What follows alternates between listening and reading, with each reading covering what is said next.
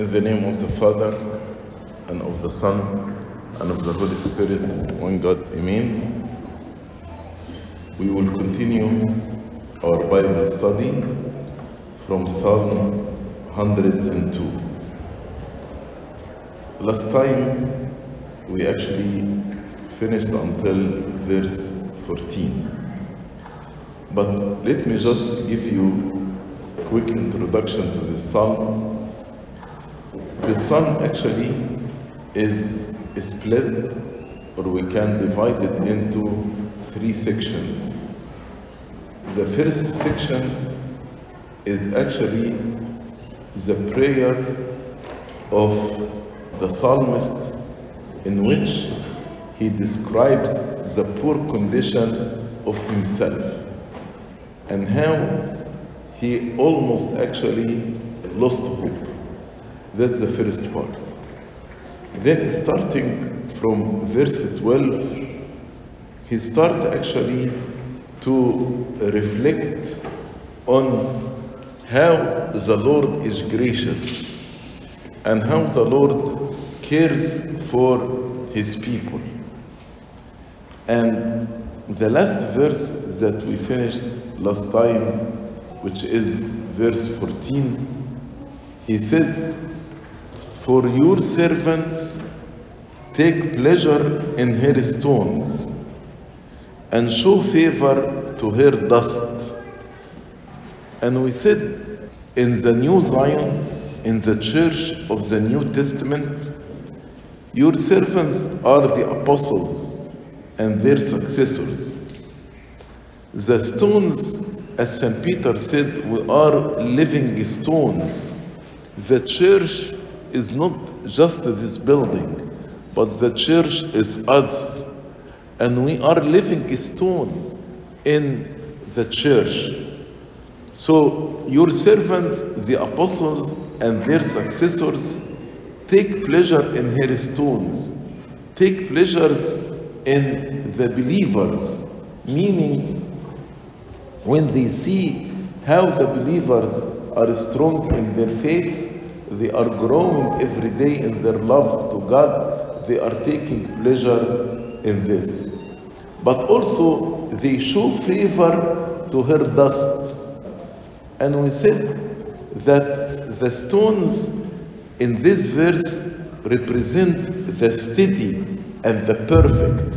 So the servants taking pleasure in the believers who are steady, who are perfect, who are strong in their faith. And the dust represent the weak and the infirm. And as the psalmist said, show favor to her dust. Even the servants are showing favor to the dust, the weak and the infirm. As St. Paul said, receive one who is weak in the faith. In Romans chapter 14, he encouraged the believer to receive the person who is weak like dust, to receive him and to accept him and to support him. And also in Romans 15 verse 1, St. Paul said, we then who are strong, the stones, ought to bear with the scruples of the weak and not to please ourselves. So we need to bear the weaknesses, the scruples of the weak, of the dust, and not to please ourselves. In the same meaning, in 2 Corinthians chapter 11 and verse 29, St. Paul says, who is weak and I am not weak? The weakness of other is my own also personal weakness. St. Paul, as an apostle, felt the weakness of other as if its own weakness. Then in verse 15, explaining to us how can we see the glory of God, he said, so the nations shall fear the name of the Lord, and all the kings of the earth your glory. For the Lord shall build up Zion, he shall appear in his glory. The restoration of mercy to Jerusalem. Jerusalem is the church of the Jews. Is only the first part of a much large work among the nations. Yes, Christ started among the Jews. The early church started among the Jews. But as we read in the book of Acts, the apostles, they started to go to the whole world. So the restoration of Jerusalem, which is the new church in Jerusalem, is just the first part of a larger work when all the Gentiles believe in the name of the Lord. That's why he said, so the nations, the Gentiles, the whole world shall fear the name of the Lord. Not only Israel, but everyone, and all the kings of the earth, your glory, like King Constantine and others. God would so reveal himself that all the kings of the earth would honor his name and glory. And actually, by the 4th century, all the world was Christian. And the beginning of the 5th century until year 451, when the first split happened in the Council of Chalcedon. So the surrounding people who are surrounding Israel and Jerusalem, who hear what God has done for his people in Jerusalem, will see the evidence that he is God and learn to love and worship him. And that is how actually all the Gentiles joined the faith and were added to the church of God. God's manifestation of his power and his faithfulness toward his people will win the reverence of all the nations, of all the world. This also is the fundamental thought in Isaiah from chapter 40 to chapter 66. As you know, Isaiah is divided into two parts. The first 39 chapters, like the Old Testament. But from chapter 40 to the end of the book of Isaiah is like the New Testament. It's about the Messiah. So when you read from 40 to 66, it is the work of the Messiah in the church of the New Testament. When the new Zion shall be in progress of building. And until now, actually, God is building his church. And until now, we see the Gentiles are converted. And the Gentiles shall fear with a holy fear and sincere veneration the name of the Lord Jesus Christ. And we see until now how non-Christian join Christianity, converted to Christianity, and fear and venerate the name of the Lord. Verse 16 and 17 are in close connection with verse 15. In verse 15 is speaking about how all the nations and all the kings of the Lord fear the name of the Lord and his glory. Verse 16, for the Lord shall build up Zion. And as I told you, until now the church is still built up. God is adding to the church every day those who are saved. He shall appear in his glory. So the nations will offer reverence to God when he has manifested his glory in the redemption of his people. Who can believe that God becomes man in order to save us? Who believes that God carries our sins on the cross in order to save us? Who believes that God, after being buried, he rose from the dead on the third day? So the kings and the kingdoms of the world honor God because He reveals Himself in His work toward Zion. Zion is the church. His blessing and mercy to Jerusalem after we were under the sentence of death. Now He set us free. He carried the sentence of death instead of us in order to show mercy and to show love toward us. So His blessing and mercy to Jerusalem are a foretaste of His goodness to all the earth. The Septuagint and the Latin Vulgate, the translation here, because the Lord has built up Zion. Actually it is like the Arabic. في العربي بيقول ايه؟ إذا بنى الرب صهيون يرى بمجده. يعني وهو ربنا بيبني الكنيسة مجد ربنا هيظهر. The Septuagint and the Latin Vulgate the same way. Because the Lord has built up Zion, He shall appear in His glory. Also this translation, because the Lord has built up Zion, is the most natural and correct translation of the Hebrew. And the Arabic actually kept the correct translation. The reference in verse 16 is in the future. What do I mean by in the future? The psalmist is talking here about the future. When God is building up the church, then His glory is manifested before the people. But the psalmist talk here as something that has already taken place, because he is speaking in a prophetic way. So as if already the church has been built and the glory of God is manifested.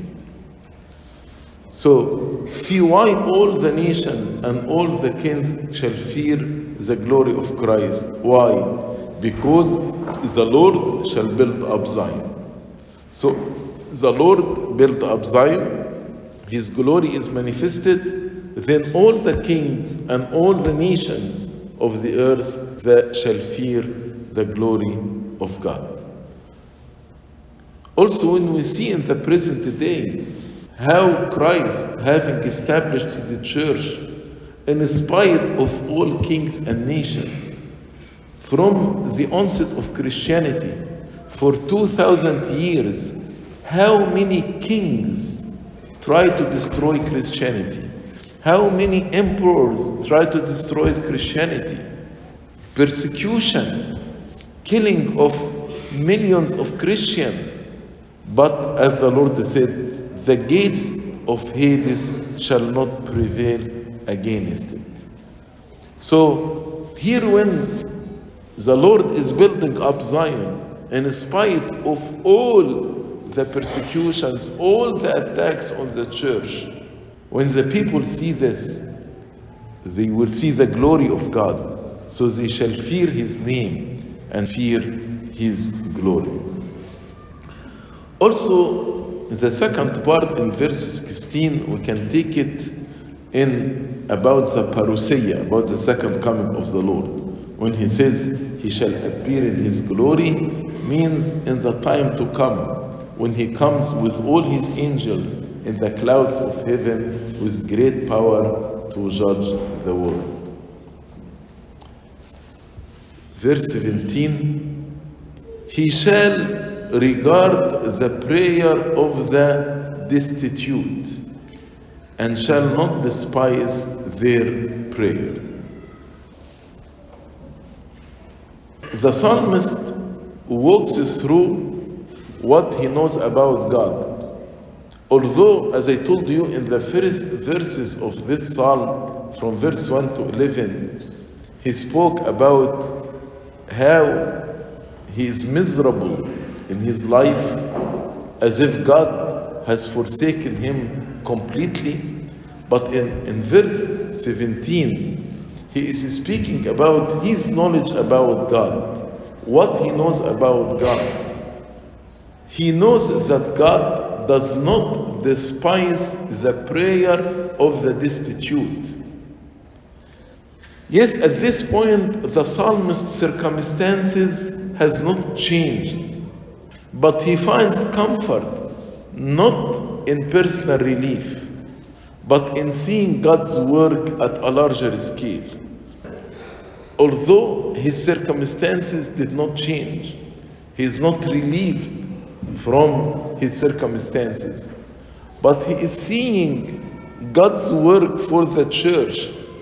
So he is comforted by God's work in his church in the salvation of mankind, although his own personal situation and circumstances did not change. Knowing that God is enthroned forever shapes the way he thinks about Zion and also about his circumstances. So even if I'm going through a difficult time, this will not change my perception about God. God shows by thus building up Zion that he does regard prayer, regard the prayer of the destitute, that he hears the supplications of his people. That's why he is building up Zion. St. Augustine says, the work of building up Zion is going on now. Oh, you living stones, as I told you, living stone is us. Run to the work of building, not to the ruin. So St. Augustine is saying, are you contributing to the building of the church or into the ruin of the church? Zion is in building. Beware of the ruined walls. The tower is building. The ark is in building. Remember the flood. There is flood outside while the church is being built. The work is in progress now. But when Zion is built, what will happen? God will appear in his glory. So when he finishes the building of the church, he will come. He was seen by Zion in the church, but not in his glory. But truly, when he shall have come with his angels to judge the world, shall they not look then upon him whom they have pierced? The non-believers and the ungodly, they will look at him whom they pierced by their sins, and they shall be put to confusion when too late, who refused confusion in early and healthful repentance. Those who refuse healthful repentance, they will be confused in the last days. Verse 18, this will be written for the generation to come, that a people yet to be created may praise the Lord. So he is speaking here about people not yet born in the future. So the psalmist goes on to address a future generation not yet born. God's goodness to Zion and the whole earth is a testimony for the future, so that a people yet to be created may praise the Lord. So when he wrote this hundreds of years ago, we were not born yet, but what he wrote actually is fulfilled in us. The mercy of God in restoring his people to their own land and city must be recorded in writing. So the restoration of the Israelites from Egypt to the promised land, or from the captivity of Babylon to their land.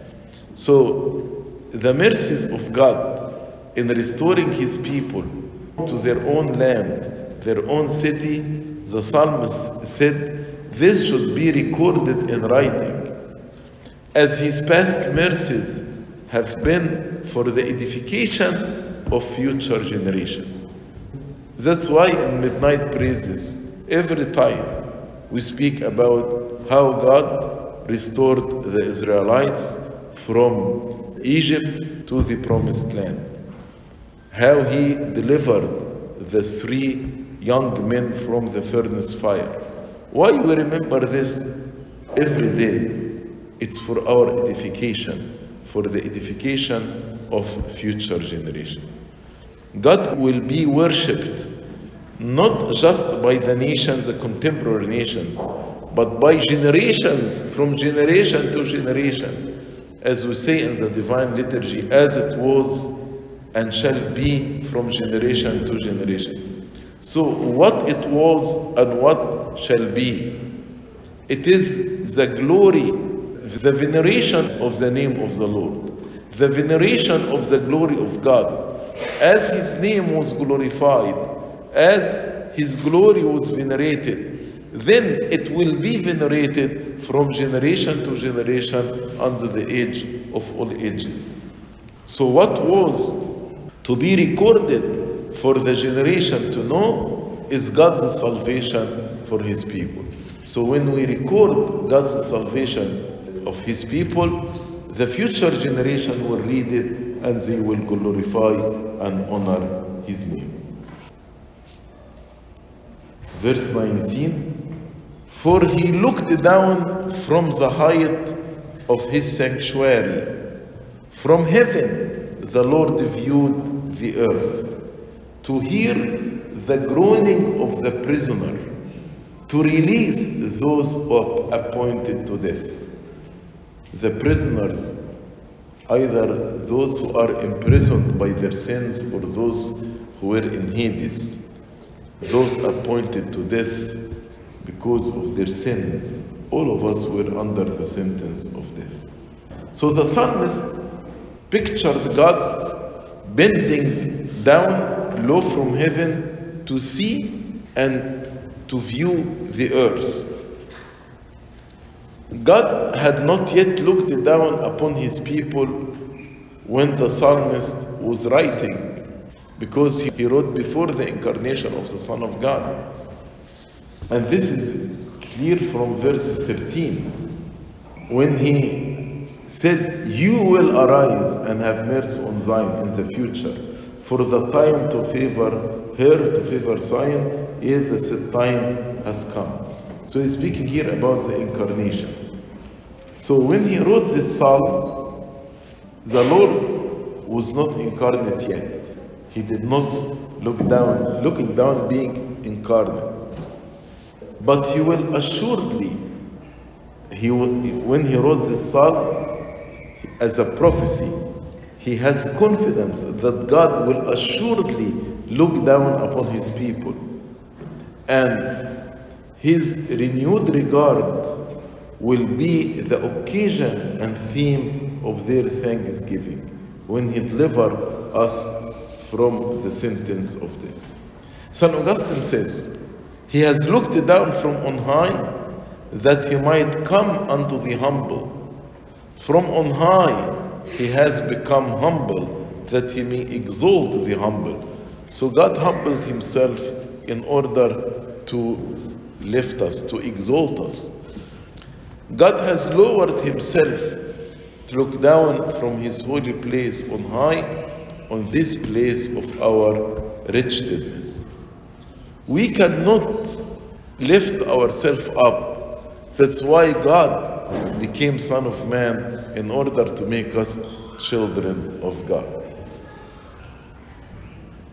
God, not with an indifferent eye, but with a view to let Himself down, to be seen on earth and to converse with them. What do I mean by this? So not as prideful, arrogant person looking down on lowly people. No.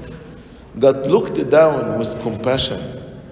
Looked down so all of us, we can see Him, that He is coming to deliver us and to save us. He looked at us with an eye of love, grace, and mercy. God heard the cries of His people, for they were destined for death before the Lord intervened. All of us were under sentence of death since the fall of Adam and Eve. And people were crying, asking God to deliver them. And God heard the cries of his people. God is bending down low from heaven to hear the groaning of the prisoner and to act to release those appointed to death. Prisoners, those in Hades, they were taken captive by Satan. In sin, we are imprisoned by our sins and our addiction. Verse 20 is an echo of the prayer in previous psalm, like Psalm 79:11, also in Isaiah 42:7 and Isaiah 61, verse 1. God Almighty humbled himself to hear the groaning of the prisoner imposed upon them by Satan, the prince of darkness. Those who are held in captivity by Satan, that God will, on hearing their groans, free them from the captivity of Satan. And this was accomplished as the Lord himself testifies by his own coming. As we read in Luke 4, verse 18, the Spirit of the Lord is upon me, because he has anointed me to preach the gospel to the poor. He has sent me to heal the brokenhearted, to proclaim liberty to the captives, and recovery of sight to the blind, to set at liberty those who are oppressed, to proclaim the acceptable year of the Lord. Verse 21, to declare the name of the Lord in Zion and his praise in Jerusalem when the people are gathered together and the kingdoms to serve the Lord. So the Lord came, he was incarnate and became man to break the bonds of those that were in bondage of sin, and to rescue them from the power of darkness, and that they may declare the name of the Lord in Zion. Now the believers come to Zion, to the church, and they declare the name of the Lord. They praise him.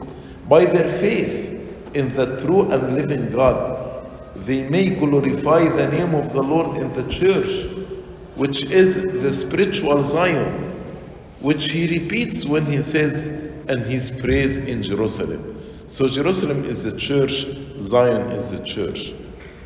To proclaim that the first offers of mercy might be made to the Jews.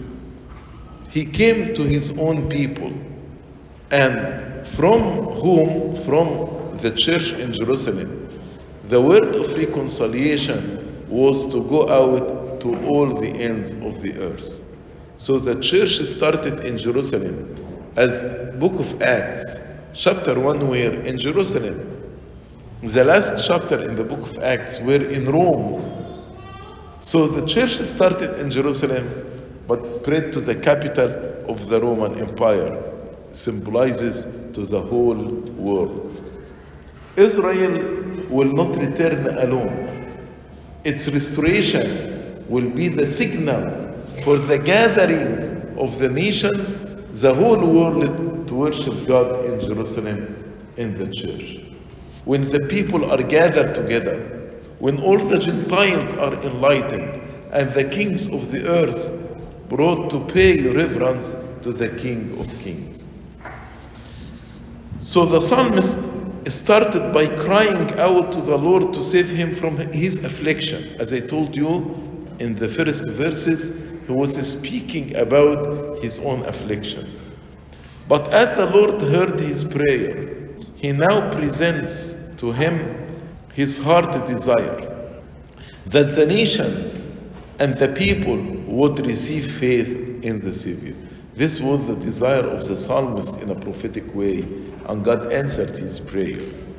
He supplicates not only to liberate the people from the Babylonian captivity, but to liberate all humanity from the captivity of the devil and the sin. Verse 23, Now he is going back to his own affliction, to his own suffering. In verse 23, God weakened my strength in the way. He shortened my days. I said, oh my God, do not take me away in the midst of my days. Your years are throughout all generations. So the psalmist began this psalm by recognizing his own weakness from verse 1 to 11. Then he praised God for his deliverance and ultimate victory. That's from verse 12 to 22. Now in the last section of the psalm, starting from verse 23 to 28, he confessed once again his weakness and frailty. He shortened my days. He reflects again on his mortality and how his life is short and limited. In addition, the psalmist recognizes that it was God who either caused or allowed his weakness and frailty. So, according to the psalmist, God either allowed or is the reason of the shortness of his life and the weakness. He weakened my strength in the way he shortened my days. Life for him and for many of us has been a difficult journey for him. God had taken his strength away, had weakened him, humbled him, brought him low by sorrow. He would not survive to see with his own eyes the glory which he knows is to be revealed. All what he prophesied about the victory of Zion, he will not see it because his days are shortened. Men of old covenant have longed so fervently for the coming of the Savior of the world that became frail. As St. Paul mentioned, all of them did not see the fulfillment of the promises, but they saw it from far off in a prophetic eye. It did not live until the fulfillment of the promises. Overwhelmed by both his sense of great weakness in affliction and by the awareness of God's greatness and ultimate victory, the psalmist cried out in prayer, pleading for God's merciful help. So he's saying, you are victorious, you are capable, you are God, I know you can. So have mercy upon me. Don't take me in the midst of my days. Oh my God, who has so graciously begun our deliverance, don't take me away in the midst of my days before it be completely finished, but let me see your promise fulfilled in me. And then he compared between his life that's short and limited and God. Your years are throughout all generations. You are from infinite to infinite, from eternity to eternity. So your years are throughout all generations, which are not as men's year of the same measure of or number, but the years of God are boundless, infinite. There is no boundary. So this verse is expressive of the eternity of God, the eternity of Christ, which the psalmist opposes to his own frailty. So I am weak, my days are short, but you are eternal. This is a ground of consolation.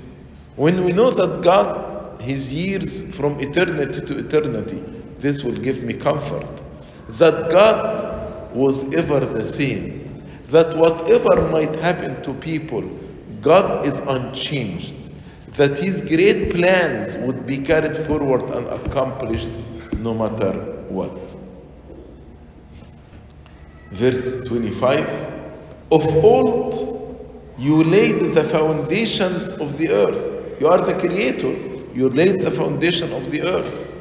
and the heavens are the work of your hands. They will perish, heaven and earth will pass away, but you will endure. Yes, they will all grow old like a garment, like a cloak. You will change them, and they will be changed. But you are the same, and your years will have no end. And St. Paul actually quoted these verses in Hebrews chapter 1.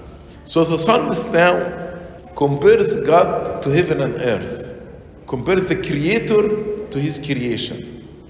The psalmist proves that God alone is eternal from the fact of His being alone absolute, unchangeable. Maybe we see earth and heaven as permanent, but they are not.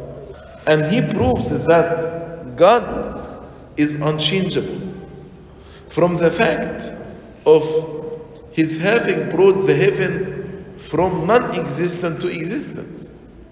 Heaven were not existed, did not exist before. Earth did not exist before. We read in the first verse in Genesis, in the beginning God created heaven and earth. So He created them from nothing. From non-existence He brought them to existence. But God always remains the same, without any change. And what it is said of the heavens apply to all creation. And as I told you, verse 25 to 27 are quoted in Hebrews chapter 1, verse 10 to 12. As the words of God the Father unto His Son, the Messiah. As the Father is speaking to the Messiah. In the Hebrew text, the psalmist says, verse 25 to 27, to God. So according to the Hebrew text, as if these verses about God the Father. But the idea that God Himself speak these words is more clear in the Septuagint, which is the Greek translation of the Hebrew, which St. Paul quoted in Hebrew. So according to the Hebrew text, these verses about God the Father. But according to the Septuagint, these verses God the Father are saying to His Son, Jesus Christ. That's why St. Paul quoted them in Hebrews chapter 1 as if God the Father is speaking to the Son. So according to the Septuagint, the Father is here replying to the Son, through Him all things were made. Through the Son, all things were made. That's why He's saying to the Son, heaven and earth, whom you created, will pass away, but you are eternal. St. Paul is declaring that the Psalm points to Jesus, this Psalm 102, and he views these words as spoken by the Father to Jesus Christ. So the contrast between the Creator and creation was very clear to the psalmist. The mighty God is eternal throughout all generations and can do all things. You laid the foundation of the earth. The things God creates will perish, heaven and earth will perish, but He Himself will endure. You will change them, God will change them. The psalmist thought here is rather of the shortness and brevity of heaven and earth. When we contrast them with the eternity of God, than of the new heaven and new earth. We read in the book of Revelation that God will create a new heaven and new earth. God has complete power over creation, including the power to change the heavens as He pleases. So God has the power to change heavens as He pleases. But God Himself is unchanging. You are the same and eternal. Your years will have no end. So He said creation is like changing clothes.